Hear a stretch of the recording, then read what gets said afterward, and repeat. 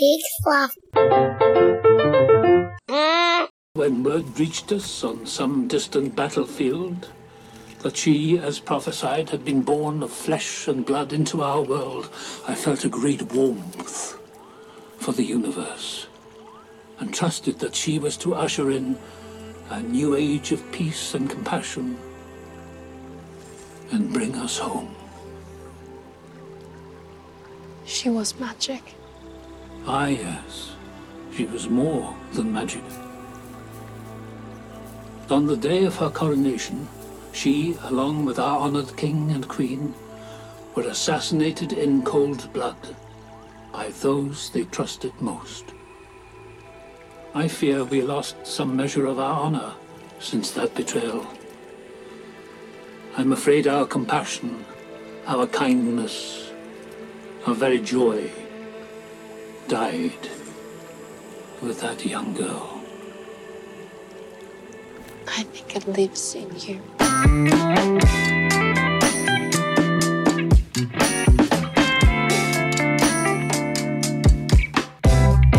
Hey everybody, I'm Joel Murphy.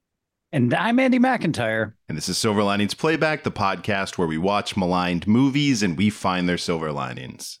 And we are concluding our look back at some of the most terrible movies of 2023 with, let me get this title right, Zack Snyder cut of Justice League. No. Wait, no. Nope. Rebel Moon Part 1, A Child of Fire. And here to help us is the world's foremost authority on all things Zack Snyder, the one and only Erin Fox. Welcome back to the show, Erin. Hello, I'm happy to try and help as much as possible as we look for the silver lining in this movie. Also, can we refer to you as a child of fire, Erin Fox? I'm not going to argue with you. Because Joel and I have been for years. We just finally decided to. It's so weird that movie came out with that name. Yeah. It's very confused. Yeah, I'll take that mantle up. Sure. All right. Great. Anything to help. Yeah. I think it might be more apt than anything in this movie. True. Yeah. Yeah, I'm a Leo, so at least there's like a fire connection there. This movie leaves many connections to further be explored. There isn't even fire in this movie. I mean, there's explosions, I guess, but no, those are like lasers. In this movie. There's a planet. There's like soil, no fire. Oh, goodness. Yeah. And that's the only thing wrong with it. Well, I guess we should set it up a bit because before we started, we were talking a little bit about this. And I think the consensus among this group is we didn't all realize this going in. So maybe people listening don't know this. Although if you've watched it, you probably realized it pretty quickly. We should talk about the fact that this was the original idea for this came from Zack Snyder because he pitched it to Lucasfilms right when they were selling to Disney. Oh, there's a hand. Yes. Not only because, as loyal listeners know, I do my research. Yeah. Not only did he pitch it to Disney, like when that acquisition happened, he pitched it to Warner Brothers several times as a game and a movie, and then he someone else as a TV show. Yeah. Like he was like really in this movie's corner. Right. Yeah, this is his passion project, apparently. Yeah. But no, originally he really believed that it would or could be a Star Wars film. And at the point where this would be like when they were doing The Force Awakens, like when they were trying to figure out how to continue on Star Wars, he thought this movie, the Rebel Moon Child of Fire, was going to be the new Star Wars. Yeah, he wanted like a darker and more mature take on Star Wars at that time. Which, yes. I mean, we're not at the silver linings, but imagining him pitching this to Disney gives me so much joy. Oh, that is a silver lining of this movie's production. Of them trying to figure out, oh, he's serious. Oh my God. No, he means it. He thinks Disney bought Star Wars to make it darker.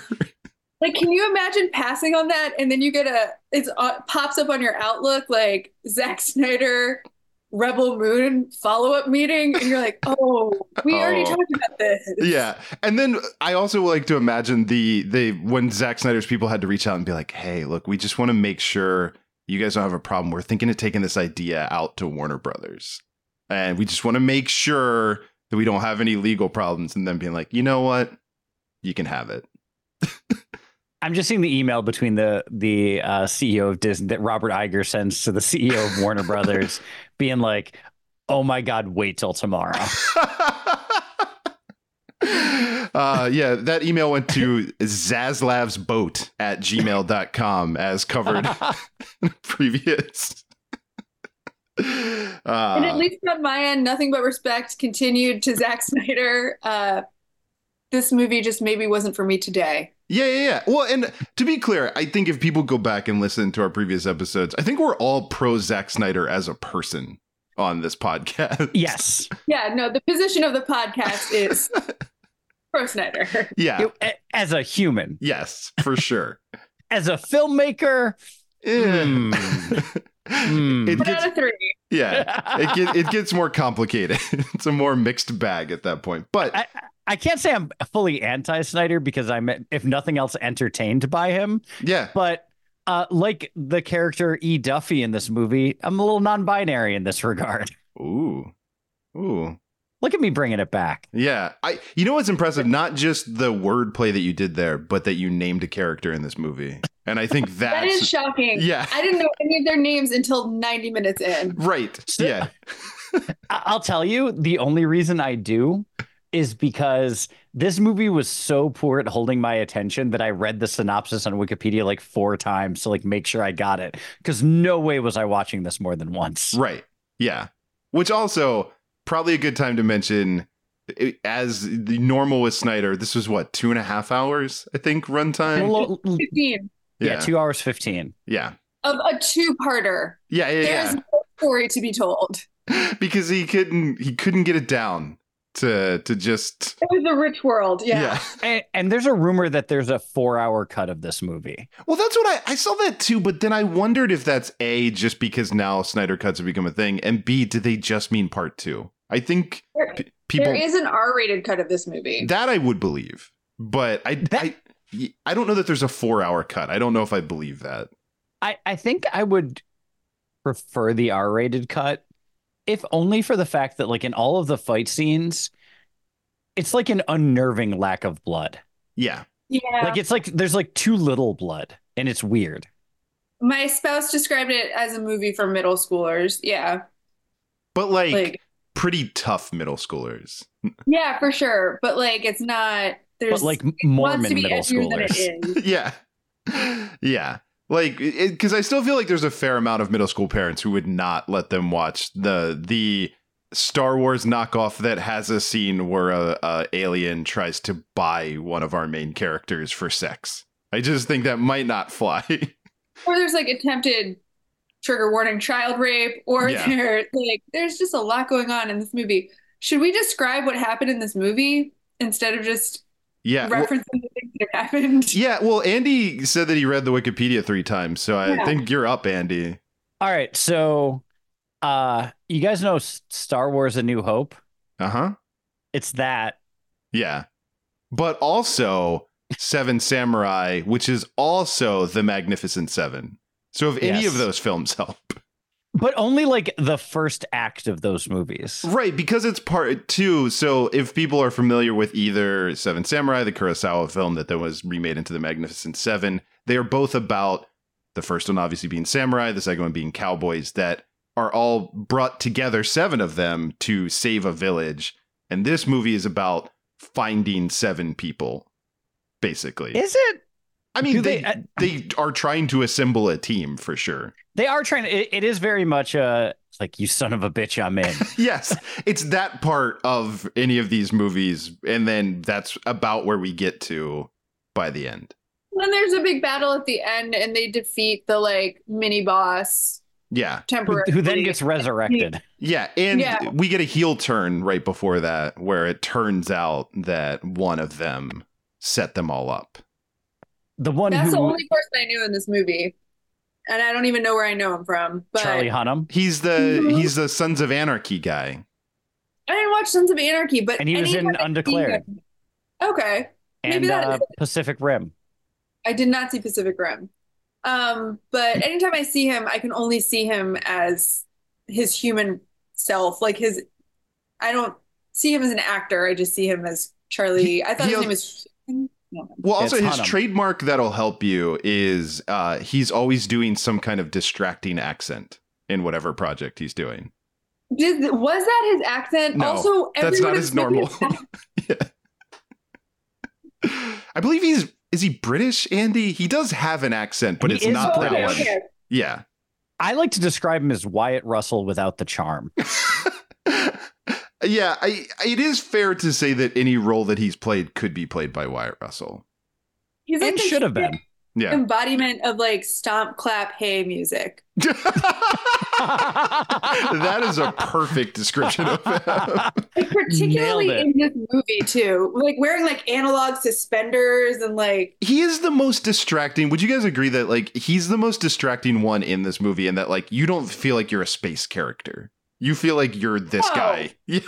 Yeah, even wearing, like, Beardy Corey grills Stoll and- feels more like a space character. yeah. And he's like the only character that frequents space because like the people on the planet Velt from the beginning, like they don't star travel. They No, get visited by spacemen. they're simple farmers. Except for Gunner, who is a capitalist. Fuck Yeah. him forever. Yeah. Honestly, probably the best villain in the movie, just immediately. Yeah, like sells out his own people to the like Imperial Army. Yeah, immediately.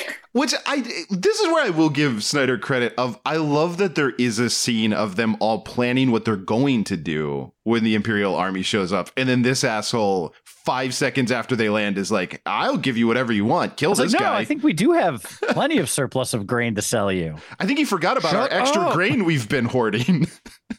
To sell to the rebels. You know that grain. Yeah, yeah, that guy sucks.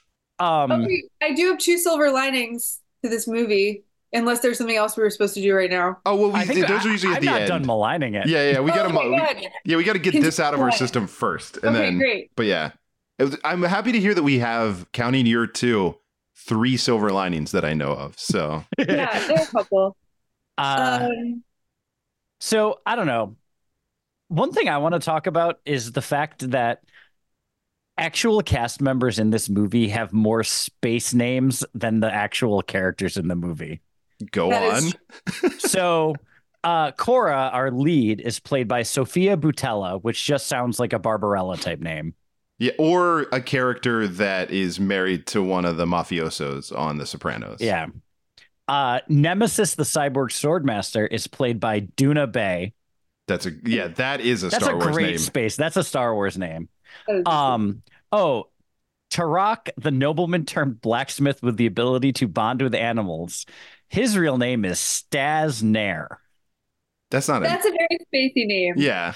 That is a Star Wars name. Yeah. The guy who plays the tyrant emperor Belisarius, his name is Fra Fee. Oh. They do all have spacier names. Yeah. Then there is just a great name. So Devra Bloodaxe is one of the rebel leaders. That's a great name. Her real name, Cleopatra Coleman, That's amazing. which is the dopest name It ever. really is. Yeah. And then probably the craziest name, Anthony Hopkins. Here's the thing. I thought you were going to say Jenna Malone. I really was prepared. I tossed a coin, Yeah. but it does have friend of the show Jenna Malone. Yes. So yeah, I was gonna say, can we malign the naming conventions in this movie, which were extremely Star Wars based? Like, what's his name? Noble, and then Jenna Malone's character is Harmanda. Which definitely feels like you wrote Amanda and they were like, we got to make it spacey. Gotta make it space. Yeah. So we gotta make sure people know that she's dangerous. She can cause you harm. Harmanda, got it. Harmanda does sound like a dope roller derby name. Armanda, Like, yeah. I would like better than for this character. So any burgeoning derby stars out there, a gift from us to you, Harmanda. Harmanda Bloodaxe. Perfect. Yeah. But yeah, everyone's name is extremely silly. Yeah. There's just a guy named Den. Like, that's stupid. I'm But also like he comes up again, right? He comes up once in the beginning and that's it. yeah. Yeah. That's another thing about this movie is there's a lot of characters that are not terribly memorable that don't have a lot of screen time, which makes them hard to keep track of. Yeah, it's like every Stomp Clap Hey villager. I also, by the way, because we brought up Jenna Malone, I only knew that was her. I don't know if either of you recognized Jenna Malone, but I follow her on Instagram and I had seen behind the scenes stuff. Otherwise, I would not have known. The face looks enough like Jenna Malone because she's a weird spider monster In real life. and in the movie. Yeah. I mean, if Jenna Malone can be whatever she wants, I adore her. Yes. I'm always overjoyed when she's in things. No, I was very excited to know that she was did in a good this. job. Yeah. That character went extremely hard. And And that scene had next to no impact on anything in the movie. That was the most video game scene I have ever seen in a movie. Where that scene just screamed mini boss. Yes. That's harder than the actual boss. Yeah, 100%. I feel like when she was running into battle, it looked really video gamey. Everyone in the movie looks vaguely AI generated and like with a weird. They look like they don't look like Polar Express, but like if I were being there's like a touch of Uncanny Valley going on. Well, I would agree with that. Yeah, I think part of it too, because the thing I was reading about while watching this, Andy, was that your work emails. Well, because Snyder used to shoot on film, but part of filming for Netflix is that they want to have high dynamic range, so they kind of demand that you use digital cameras. And I say all that to say that I think Snyder's slow-mo use combined with super high definition cameras is a lot of why it looks the way that it does. That sounds right. Because it like when he uses film, it kind of has that grainy, Batman v Superman kind of quality to it that I think makes it look a little more authentic or a little more stylistic. But this, you see everything when it's slow-mo. This movie is just so sterile with the way it looks. Yeah. No, absolutely. Which is very derivative of the Star Wars prequel. So, nailed it. True. Because those are the cleanest things in the world. That is one of the things that I would malign in this movie that I normally wouldn't about a Zack. Like one of, I think, the most compelling arguments for Zack Snyder as a filmmaker is that his movies are very stylized and there is like an element of visual interest, even if it is maybe a little overwhelming. This movie like didn't have any of that. Like nothing cool happens for like 45 minutes and then you get like a couple cool things, but like, yeah, nothing that would compare even to Sucker Punch, to be honest. Right. Yeah. In terms of like battles or fights or, anything. Yeah, it's weird to say that I don't think he went hard enough on Star Wars. Like that it feels weirdly safe for a Zack Snyder movie, which is strange. Which is not usually something you say about Zack Snyder. No. But it has this like safe tone, but then maintains like elements of like wild violence and like trying to be very edgy. Like there's a scene where they like try to rape a girl that I would imagine would be like 13 to 15, maybe. A teenager, most likely. Yeah, that's pretty gross. And then just throughout the movie, like sometimes when they fight or when there's a battle, like it'll be very like graphically violent, like Noble, extremely bloodless. Yeah, but like Noble hits that one alien he hits an alien in the face and his whole face comes off, and it's like really over the top for what the tone of the movie, it seems like. Yeah, it's I don't know if he tried, because you would have to imagine if somehow Disney had made this, it would have been, all of that would have been gone. So I don't know if those were choices to distinguish it, because I don't think they were successful if that was the intent. But yeah, it just becomes a weird kind of mismatch because it's like, this is a lot like Star Wars, except when it's way too violent and, you know, totally and, like, off. I think on the whole, like, you can argue that Star Wars are violent movies. Like, they're called wars. Yeah. But, you know, but like, and there's many fight scenes and laser battles and things like that. But like, it's all bloodless and it doesn't seem weird. And in this movie, it's so weird that there's no blood. Right. And it's also, I mean, to take it back to the reason that Zack Snyder's idea was to do a Seven Samurai thing is because Kurosawa's films were a big influence on George Lucas. And those also have that kind of bloodless violence that makes sense.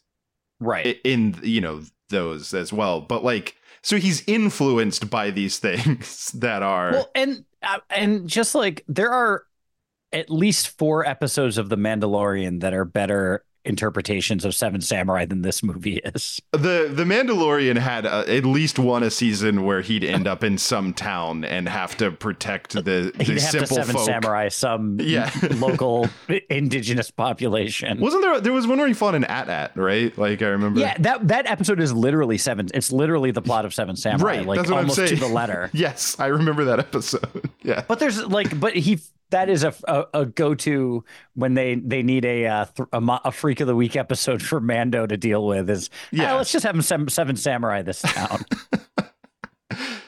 Yeah. All right. I might be ready to pivot soon. I don't know that I have anything else. I mean, broadly, there are so many things to say about it not being a great movie. But I did want to go back to one thing that we talked about earlier about, like, it is kind of more shallow than maybe even other Zack Snyder movies, I would say.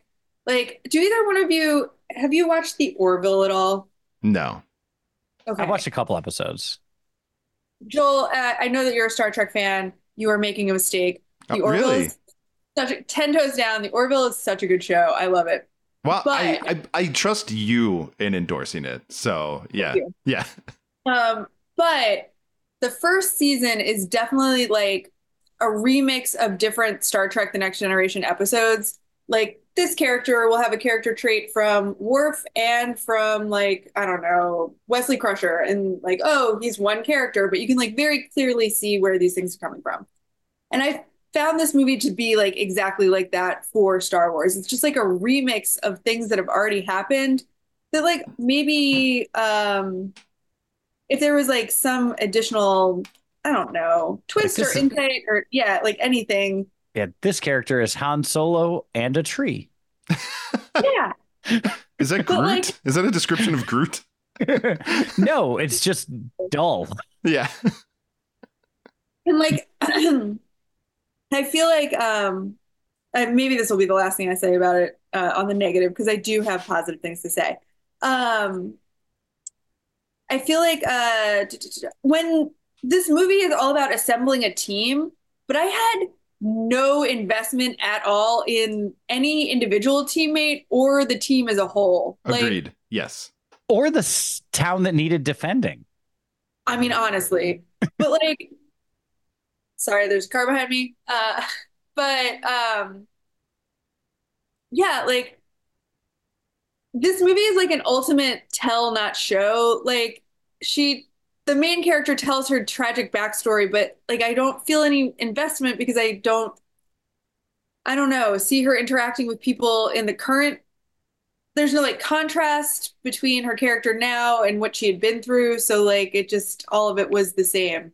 Well, it's one of those things where like, it's all shown with flashbacks and voiceover. So it's pretending to show, but it's really just telling. Right. Yeah, which there were, at least 2 long flashback scenes, if not, was there a third? There might have been a third one. But... There may have been 12. I don't know. But yeah, like legit, not like flashes of something terrible. Legit, like wavy lines were back in that scene and spend 15 minutes there. No wipes, by the way, in this movie. Not a single star wipe. No crossfades. Well, and that's like, and then when Jimmy the Robot, voiced by Anthony Hopkins. When he goes on his, which is the clip that we played for the opening, when he goes on his story, it's just a 2-shot of him and the girl that gets threatened later on. Yeah. And she puts flowers, like a crown of flowers on his head at the end. Yes. And then one of the last shots of the movie is him with antlers, like leading a battalion to get ready for the fight or something. Yeah. It was also... Guys, that robot is named JC, and I want everyone to remember that when we talk about predictions. Oh, well, Snyder does love his Jesus imagery. So... but yeah, it was also funny because when I pulled that clip, I was like, oh, I'll get the Anthony Hopkins clip because I love Anthony Hopkins and it's him talking, and I figured we'd all enjoy that. I had to edit that down so much to get it to a reasonable length because that story is so long. But all that being said, I think I'm ready to pivot to the silver linings. Yeah. Although I want to say I don't. This is a silver lining both because it's the discussion that Joel and I had via text while watching this. But the movie opens with a portal in space that can only be described as vaginal. Yeah, 100%. And by only, I mean it's a vagina. No, and this is not our take. Like Andy and I did text about it when we were watching it, but if you even do the briefest of readings of reactions to people, we are definitely not alone in thinking that. No, I wrote a little asterisk and wrote very vaginal space hole. See, it's the only way to describe it. And then the penis ship goes through it. Yeah, that's what I like about Snyder, because if you're ever like, that space hole looks kind of vaginal, but I'm not sure, he's going to let you know his intent. He's ready to put a hat on a hat. I almost expected the lower third to read space vagina. That's one of the things to malign. I'm sorry, but like the way like the lower third / upper third subtitles were added in was just like weirdly named. Like, yeah, sometimes it was like Farm Planet Velt. Yeah, and other times it was like Velt Farm Planet. Yeah, and it was just there's weird inconsistencies. But we're silver lining this thing. I also just based on what Erin said, I'm now thinking of Zack Snyder is a director who wears a lot of hats, but that's just because he's hat on hat. It's just 6 hats. Let me put my writer hat on, but he doesn't take off his director hat. Yeah, it's just the many hats of Bartholomew Cubbins actually brought to life in a real human being. Yes. This is not about the content of the movie, but I think to go back to where we started this, I think the thing that encapsulates my feeling on Zack Snyder so much is I did not enjoy watching this film, but I love him forever because he put Ray Fisher in it. Yeah, I'll give you that. Yeah, and it's, if people don't know, that was like the whole thing with Justice League where, Snyder, when he got replaced by Joss Whedon, like Whedon was terrible to Ray Fisher and his part was greatly cut and he was treated pretty terribly by Warner Brothers as well. And so just whatever else you say about Zack Snyder, he's a good dude and that he's like, yeah. Good dude. Yeah. So I like that. Like, yeah, if you remember that that Ray Fisher was supposed to be, his character Cyborg was sort of supposed to be like the emotional core of the Justice League in the Snyder version. And there's enough footage to kind of bring it home in the Snyder cut. But Whedon was just a monster and immediately came in and was like, let's cut all of his scenes. Like, this guy is not important. I'm cutting everything. Yeah, and which you can read, there's tons to say about that. But the thing for this, Snyder, superior every way. Yeah, Zack Snyder just, of course, the next project he did brought Ray Fisher on board. And I do love him and respect him for that because he stands by. He's a good dude. He really is. He's genuinely, objectively a good person. And I won't hear any other arguments. Yep. Great. So this is like a backhanded silver lining. Yeah, we love those. Are our favorite. I stand by it. It's a weird aesthetic, but I respect a big swing. Like, sure. I don't think it was successfully executed, but like, okay, you tried something and it was new.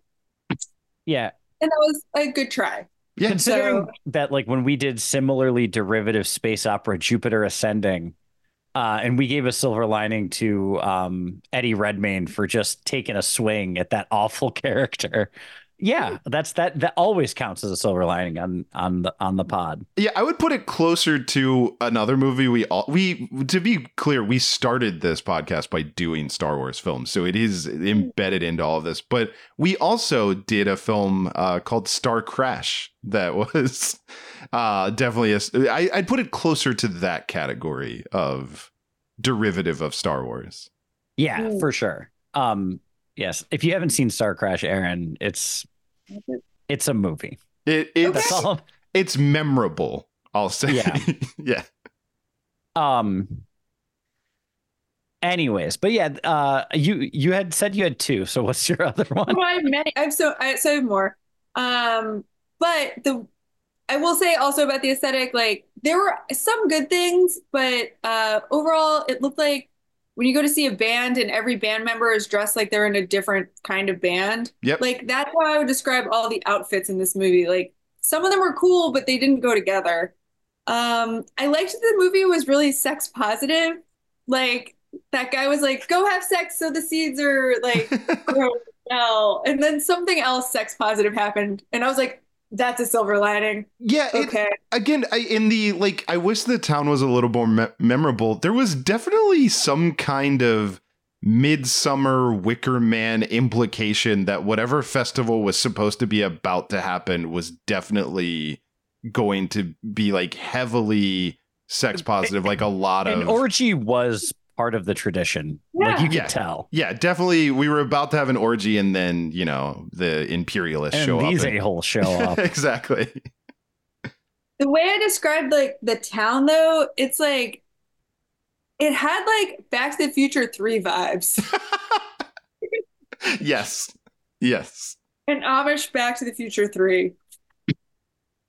Yeah. Which let's start a campaign to get Tom Wilson in the I'm sure already filmed part 2. But let's get Biff That's my Tannen in prediction there. that Tom Wilson is revealed to be the real hero in all of this. Another, by all accounts, a genuinely good human being. Yeah, 100%. Yeah. I don't know. I think speaking to how good a dude Zack Snyder is, regardless of the quality of his movies, it seems like people enjoy being in his movies, and it seems like they enjoy making his movies. Yeah. And he gets good people to like. Corey Stoll is awesome. Anthony Hopkins is awesome. Jenna Malone is awesome. Charlie Hunnam's a person. Like, there's a lot. But Ed Skrein I think is really good. He plays the sort of mini boss villain. But there's a lot of good actors in this movie. I do like. I watched a YouTube thing that Netflix put together of like a behind the scenes thing, and it was really fun to watch Zack Snyder kind of the scene where I can't remember the protagonist's name, but where she throws the axe. Cora, like when she kind of makes her decision to get involved, where he's kind of crouching down and they're like going over how to throw the axe, and like it just does look like a fun set. Like I definitely got the vibe that you get to play around and again like throw axes and do fun things. So another positive for me, at one point there's some background chanting and it reminded me of Halo. Fair. So I did that. I wrote, this movie makes me ask a lot of questions as a positive, halfway through. Oh, I do love that she was about to kill that guy when she was a little girl. When they flash back and he killed her, like the main bad guy kills her family, and he's like, he puts a gun to his chin and tells her to pull the trigger. And she's a child, and she fucking does. And I liked that. Yeah. That was a cool scene. Yeah, you guys are really bringing a lot of enthusiasm to this. I liked the scene where the robot did the hostage square off shooting in the head. That was good. Oh yeah, that was good. Yeah. I mean, you love to see some people get what's coming to them. Also, Anthony Hopkins with his little crown of flowers. I did. Yeah. I liked the way the robot looked. Like I did think it was a good robot design. Yeah, at first I was a little put off because it's like, a weird mix of like a militaristic robot, but with also like a bunch of filigree. And it was like, that's a choice. But I came around. I was like, you know what? No, that kind of like this is probably the best example of him showing, not telling, by explaining the type of world the robot came from. Yeah. And like that was without like hitting it over the head with a hammer the way he did for any other character he revealed backstory about. Well, and I thought it was good showing, not telling, of when the villain shot the robot, because it's like, oh, they're just stupid robots. Like, I can just shoot them. Like, that's good. Okay, I get who that guy is. Yeah. Another positive was Jenna Malone. Yeah. That was a very scary spider. That was a very effective. They did it. That was right. And her character is so bitter, and she does a good job. And I liked how mad she was. No, that scene was, I would probably say that was my favorite scene in the movie. Like, it was really fun and dynamic to watch, and like defeating her looked really satisfying. Yeah. No, she was like, for just such a non scene as far as consequence. Like it was like it distracted me away from the things that were distracting me away from the movie, or it distracted me back to the movie. One, because it's Jenna Malone, who I love, and two, because like she like I would love to see her actually be the lead villain in a thing. I think she'd be great at it. Yeah. Yeah. Yeah. And it's amazing we've made it this far without talking about it. But I did love, I believe she's defeated, if I remember correctly, with one of their definitely not a lightsaber laser swords. Yes. Yeah. Yes. Which I just enjoyed existed, because I wonder how many meetings they had with the VFX team to decide how close they could make them look to lightsabers while slightly differentiating them. It's like, all right, well, if we just have like a laser edge, but then there's like an actual like an actual like dull edge that's not a laser. Yeah. That'll do. I did like, I actually think I'm talking myself into this being a silver lining of the things that were almost Star Wars but barely changed. The way the villains, all the Imperialists, were dressed was so close to like the way the officers are dressed in Star Wars, and I kind of loved that as well. Well, it was like, I mean, clearly the whole empire is very inspired by like Nazi Germany, and these guys are like, no, we're just going to dress like space Nazi. We're actually going to be space Nazis. Yeah. That's also what my note was. Yeah. They really just went for it. I definitely think, that is probably the apt term for them, is, they just were dressed like space Nazis. Like even more than Starship Troopers. Yes. Yeah. Really close to the line there. There was a minute where I was like, Zack Snyder, what are you doing? But no, it was a very memorable outfit. But that's a wild thing that I remember learning that in I took this class in college where we were studying film, and where we actually looked at the original Star Wars and realized how much George Lucas took shots from Triumph of the Wills. And it's really weird when you actually see that he was, and like, not just the villain shots. Yeah. Well, that's the thing where it kind of breaks down, where you're like, okay, I understand what he's doing, until the medal ceremony at the end of Star Wars. Which is the last scene of Triumph of the Will. Yeah. So you do that. I'm sure there's YouTube videos now about it. But as someone who extensively, like, I took like multiple courses on German cinema, and specifically Leni Riefenstahl. And so, like it's not subtle. No. Yeah. We definitely like broke it down in the class and like looked at like shot by side by side comparisons. So like that definitely is, if you're ripping off Star Wars, that is embedded into. I also, by the way, we haven't mentioned it, but I'm also a fan of doing a knockoff of Star Wars, because admittedly from George Lucas, Star Wars was created because he wanted to do Flash Gordon and couldn't. So I think there is something full circle about a new movie coming out because someone wanted to do Star Wars and couldn't. Right. It's like he wanted to knock off, he wanted to do Flash Gordon but couldn't. Loved Hidden Fortress, another Kurosawa film, so he made Star Wars. Right. And so for Zack Snyder to go like, well, I love Star Wars and Kurosawa, so I'll do this. Yeah, I mean, respect, making it happen. Do you know what? This isn't a silver lining, but I'm just gonna throw this out there because Andy and I feel like have a lot of conversations about even how good is most Star Wars when you really look at it.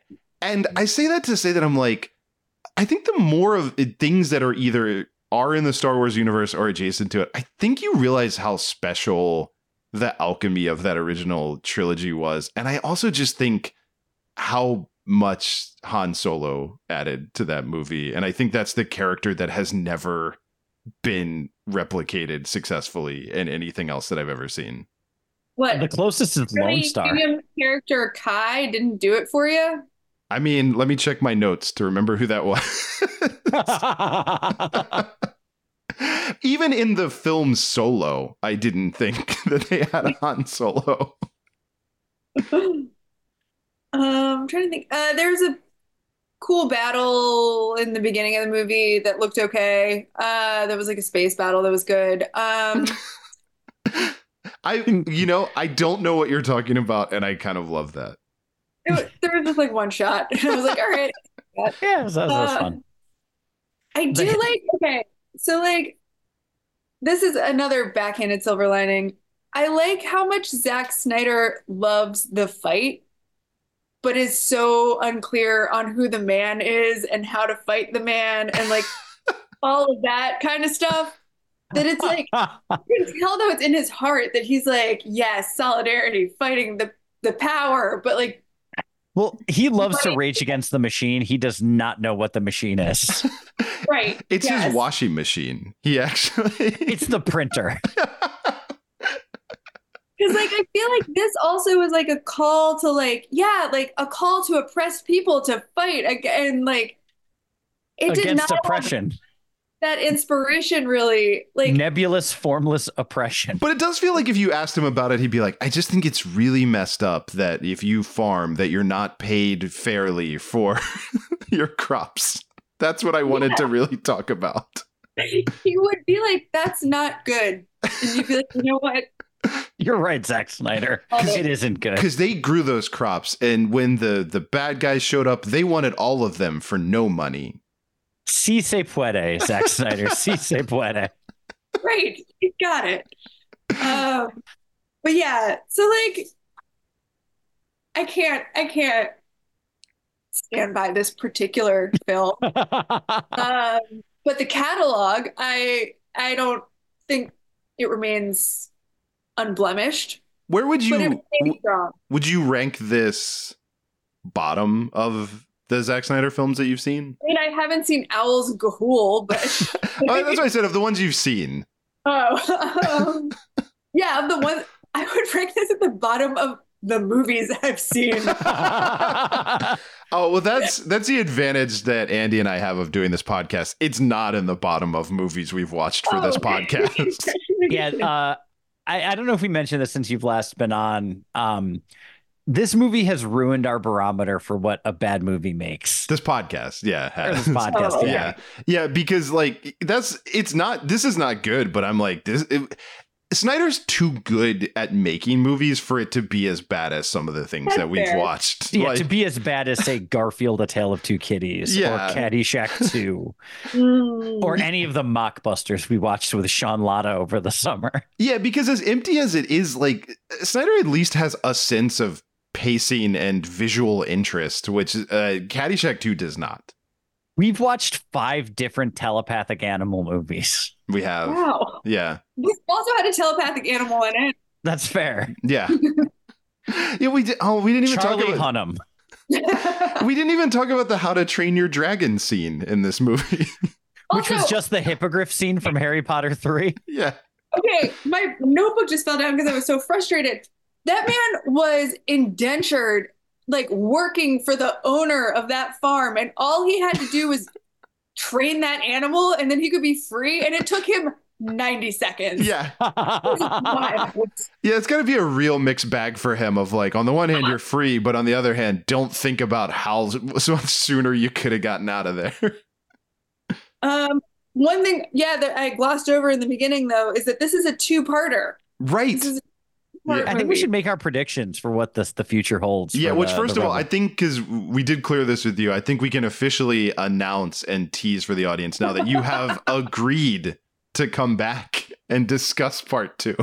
Inevitably. Yeah. I will watch this movie in all its forms. Like when I saw that there was a director's cut, I was like, can't wait. Oh, Can't wait. I do think we all have to come back here if there's a 4-hour cut of this. I do think we actually have to watch it. Or like, I wish I could say no, but all I can say is yes. What if the 4-hour cut was this exact movie, but Anthony Hopkins' story is 2 hours longer? That would be an objective improvement.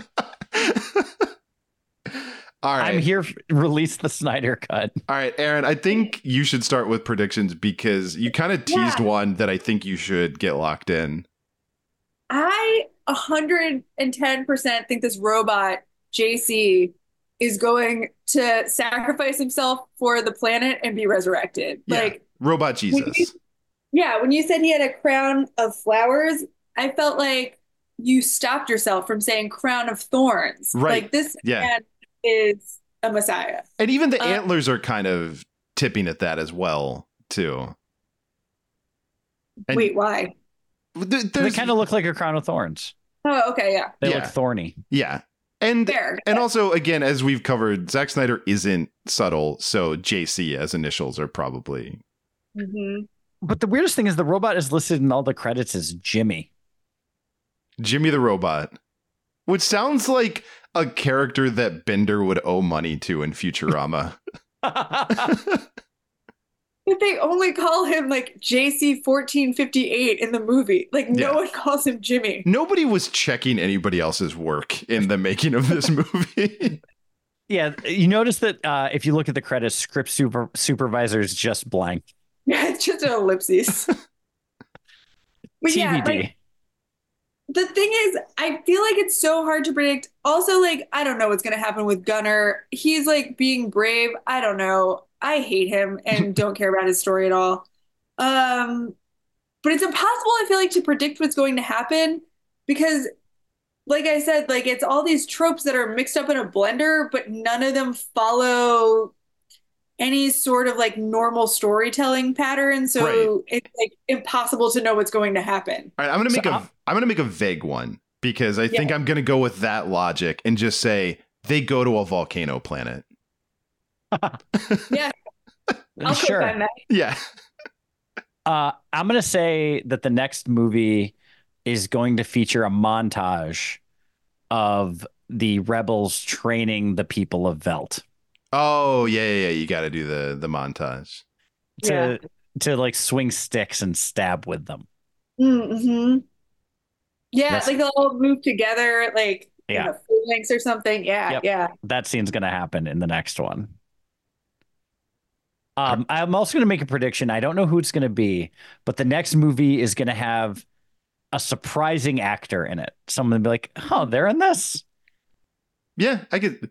You know what? I'm going to go this. I'm going to go a little more specific. I'm going to say Jenna Malone is in the sequel as a different character with a lot of like prosthetic makeup and is unrecognizable again.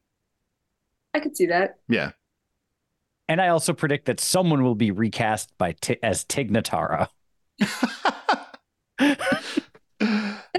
See, he makes good choices. Yeah. I love Tig Notaro. Yeah. I feel like, Andy, we've been playing it safe. I feel like you and I should do like one crazy prediction. And Erin, you can too if you want. But I feel like I want like, because those are pretty safe predictions. Mm. So they killed Charlie Hunnam, right? Yes. Mm-hmm. Okay, so he's not dead. That's I'm going to take a big swing and be like, because they even teased resurrection of the other villain. So they're going to resurrect. Right, because Atticus Noble gets resurrected. He's going to resurrect Charlie Hunnam, and we're not done with him. That's what I'm going with. Right before he died, I wrote, is he involved in a triple cross? And then he immediately died. And I was like, I guess not. Also, we didn't mention it in the Silver Linings, but I liked Zack Snyder's take on the No Country for Old Men killing someone with a bolt to the back of the head. Well, that's going to be my prediction, is that the Emperor Basilius or whatever is going to meet his end in the little suicide Hannibal Lecter stretcher thing with the bolt to the back of the head. Yeah. I thought they were cool. Yeah. Except for when they were Transformers. Why? Yeah. Which is, I think, how they got Anthony Hopkins on, because he was also in one of those Transformers movies. So I think he just loves space robots. And he was also one of the little spinal. Yeah, he was in the hand. Yeah, that's right. Yep. I think my bold prediction is that the second one is going to have a sex scene that is as weirdly edited as the violence is in the first one. Oh, So it's like slow-mo. You think there's gonna be slow-mo? There's gonna be slow-mo and like, but like where there should be nipples, there's not gonna be anything. It's gonna be weird. All right. All right. My prediction is gonna be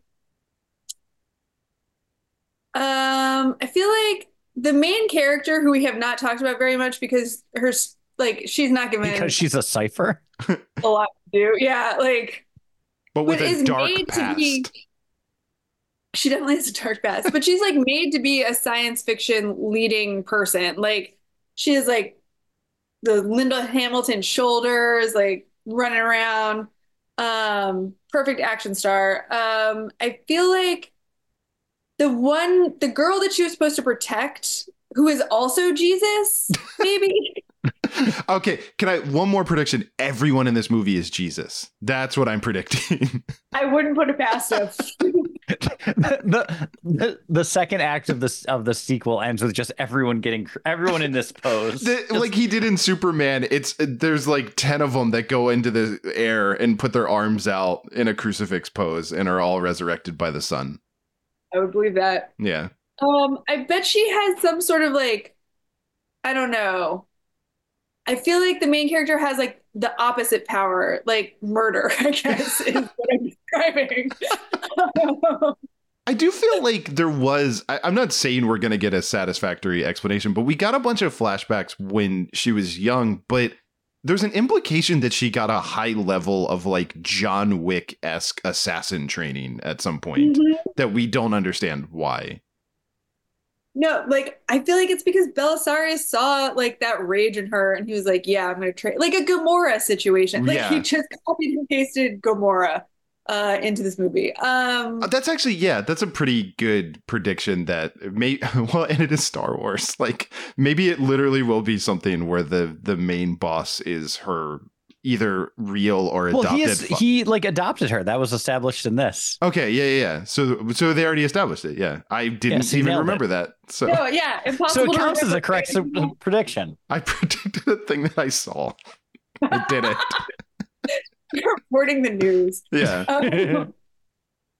But yeah, here, that's what I'll predict though. A weird family connection. Since it's Star Wars, that someone will be someone's brother, sister, mother, father. Well, yeah, because we need the Leia reveal from Jedi. So we need another character to surprise be related to her, I guess.